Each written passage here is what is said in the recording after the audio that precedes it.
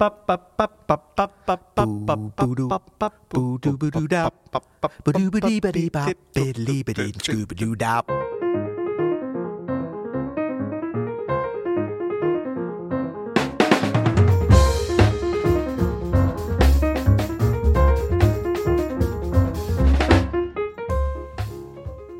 Adam Manis. And I'm Peter Martin. And you're listening to the You'll Hear It podcast. Daily jazz advice and occasional counterpoint coming at you. That was technically counterpoint, I guess. It was. I kind of slipped into more of a rhythmic bass line because I got excited, but, whatever. Such a jazz cat. Right. Well, I'm going to learn so much along with our listeners and along with you this episode that I'll be able to execute a little better on my counterpoint by the end. How about that? That's great. Yeah, we had a question at you'llhearit.com, by the way, which you can go to if you ever want to ask us a question. That's right. It's a question from a listener, Leo, and Leo asks, "Hey there, could you take an episode to explain counterpoint? I hear people talk about it all the time, and I have no idea what it is or the concept behind it. Hope you are well, Leo." Leo, thank you for the question. We've done a little bit talking about counterpoint. Yes. We've never done, I think, a whole episode on it. Right. It's not something that can really be talked about in 10 to 12 minutes in full, but we can kind of give you a brief description about what it is and maybe how you can use it in your jazz playing and maybe some resources that we've used to develop some counterpoint ideas. Yeah, I think, first of all, counterpoint, if my understanding of this is correct, and if it's not correct, I'm too old to relearn it, so this is my concept. No, but it's basically just two different melodic lines going on at the same time that are distinct from each other. Exactly. And usually they're not, it's not really counterpoint if they're running in parallel, like two melodies that are octaves running at the same rhythm and the same melody. That's not counterpoint. That's harmony. That's exactly. Yeah. And so it's two different independent things. And so I think there's a lot of great applications for it, usages for it in jazz. And I'm not sure about you, Adam, but for me, I kind of learned classical counterpoint first, but I was also listening to a lot of jazz and learning some kind of early jazz piano that actually did include some counterpoint, but I didn't really make the connection with the classical traditional counterpoint. I learned out of this book, I think it was Walter Piston for sure, counterpoint, which is like an old school sort of textbook, not even a textbook, just book explanation, which was really good that my dad recommended and kind of had sitting around the house. It was probably like a 1961 version from when he was in music school or something. But then I also dabbled in the Schoenberg, counterpoint book. But basically, the application, I think, to jazz that really first resonated with me and could be a good thing for people to start to get into understanding this is at the piano, just a bass line, which is really a melodic thing. We always try to, separate it out and say it's just accompaniment, but a good bass line is jazz, a melody. Especially, in jazz. Yeah. Well, in any music, but especially in jazz because of the four element. Right. Yeah. And then, like in a Bach fugue or something, like if it's what are the fugues usually? 4 parts? Or yeah. Or even like a chorale, Bach chorale, which we always think about studying harmony, but there's a lot of interesting counterpoint stuff happening sometimes with the bass line. Certainly with the fugues, the melody can be anywhere in any of the voices, bass, baritone, tenor, alto, soprano, any of those different registers. So in jazz, when you get a really good bass line going and then just a really nice melody, and like a lot of the lessons that we do for the students is like break it down to just those two elements, and then you're talking about counterpoint. So you have the melody, and then you have the bass line going at the same time. There's your counterpoint. Absolutely. You can check out, in jazz, I always refer to students to Con Alma, the great Dizzy Gillespie composition, because there are these, it's a counterpoint between the bass and the melody. Yeah. You can also check out tunes by Coltrane, like Giant Steps and Countdown. Yep. Those bass lines and melodies between those changes are a great example of some jazz counterpoint, right? Yep. Where it's like the way those two lines interact are the crucial parts of this. And if you're good and you can play all this stuff, like for instance Giant Steps, it's almost a detriment to really understanding counterpoint. That's why we say break it down to the root movement. Not even if it's not a bass line, like if it's quick enough, like Giant Steps. Because I just saw this. I don't know if you've seen this kind of. I think it's Axiom or Axis or something does the thing about giant steps, like a break. First of all, we got to do an episode of that. There's some false information in there. I know. I don't like to use the term fake news, but there's some fake information in there. Okay, but one thing that I think it did sort of touch on but didn't explain enough would make sense for this counterpoint, and that's this with the bass line. Coming over to the Kranich and Bach. That's the melody of the root movement. That's not even a bass line. That's just the root movement. Yeah. And then it goes and does the same thing in another key, the same melodic movement. So once you start to hear that, and this is an interesting one because the melody moves right with it rhythmically too. Rhythmically, yeah. But it's going in a different direction. So even before you're playing and delineate the harmony in between, just play the root and the melody of really any tune, but especially this kind of thing, and then you'll start to kind of understand counterpoint. And the whole thing with counterpoint, I think that's important for jazz, is being able to hear distinct melodic lines in different registers on any instrument, vocal, piano, saxophone, or whatever, at the same time, because that's such an important skill for us to have in a jazz improvisation situation with a band, because you want to be able to hear that the bass line as a melody while you're playing a different melody, while maybe there's some inner movement with the pianist or whatever. Yeah. So an interesting thing also about Giant Steps is that sometimes Paul Chambers, the bass player, will create a different counterpoint with that same chord changes, but using a different root movement.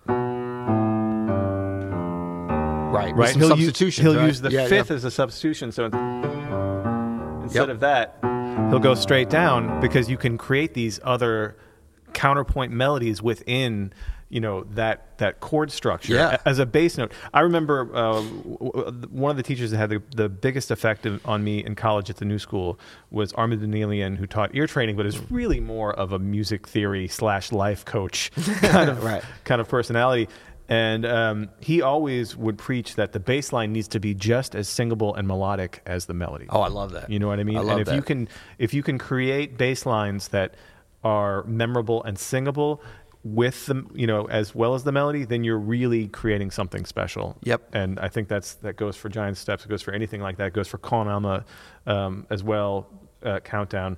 I came to the actual study of classical counterpoint a little bit later. I'd already been playing a lot of jazz, and I just had started, this was maybe 8 to 10 years ago, I'd started writing more for strings and doing orchestral arrangements, and really wanted to understand some of these rules of creating these counterpoint melodies. And a friend of mine, a classical composer, recommended the study of counterpoint by Johann Joseph Fuchs. Fuchs, I think that's a safe pronunciation of that. That's what we're going with or for our PG-13 for our PG-13 spelling podcast. F-U-X. Oh, F-U. I thought it was F-U-C-H-S. Nope. F-U-X. F-U-X. Ooh, Fuchs. Yeah, Fuchs is good. That's what I'm going to say. Right, okay. Anyway, but this is an amazing book. It's like $11 in paperback. It's called The Study of Counterpoint by Fuchs, F-U-X. And it's the same book that Haydn learned from, Mozart learned from, Beethoven. It's been hacks. It's one of the oldest counterpoint pedagogy books there is, and you can still buy it. And there's all these great exercises. I know I've talked about it on the podcast before. All these great exercises.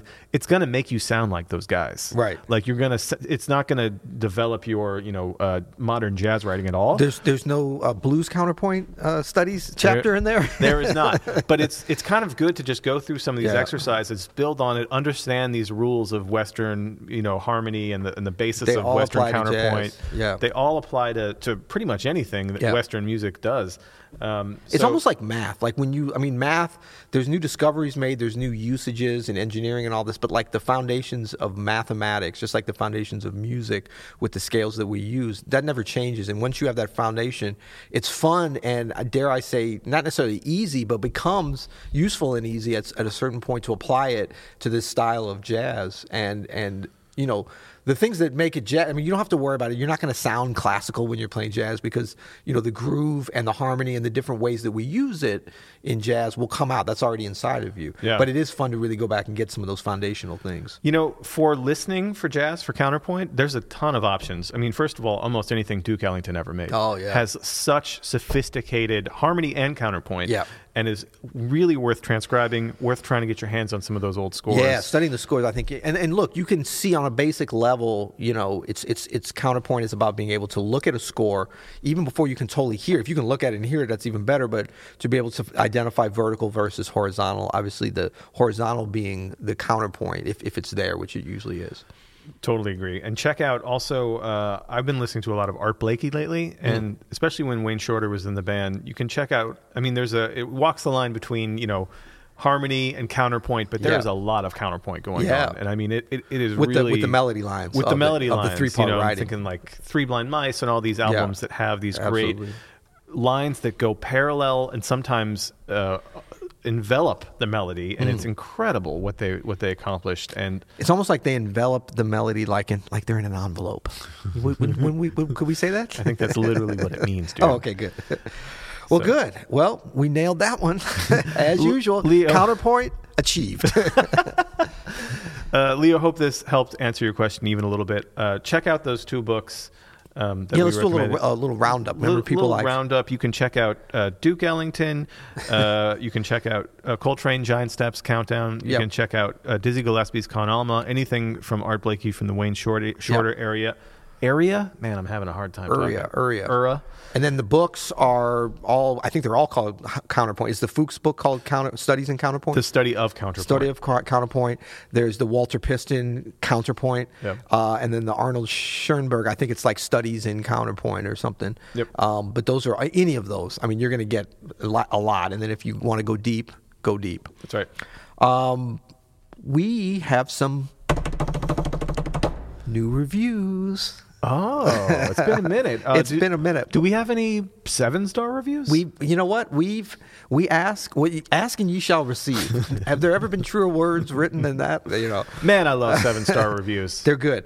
I'm going to read our most recent one. I don't even know if this is actually 7 stars, but Well, if it's not, don't even it bother. is. It starts out key component of jazz piano studies. I see 5 stars. That's why I was like, but then right after that, he or she wrote 7 stars. As a recent subscriber to the OSN Jazz Piano course, this podcast is a key component of my daily engagement in listening and practicing. As a mature hobbyist, in quotes, now I don't know, do they mean they're of mature age or they're mature at being a hobbyist? I mean, that's what I say because I'm old when I want to talk about myself. Yeah. Okay, as a mature hobbyist with the time to get serious about chops and deep knowledge, I really appreciate the OS approach of committed professional teachers supporting and responding to a worldwide community of players. And that's from retiree Steve from the USA. So yeah, I guess it's mature and retired. So thank you so much, Steve, for that. And I actually, our goal with Open Studio is really exactly what you've put it better than we've been able to come up with.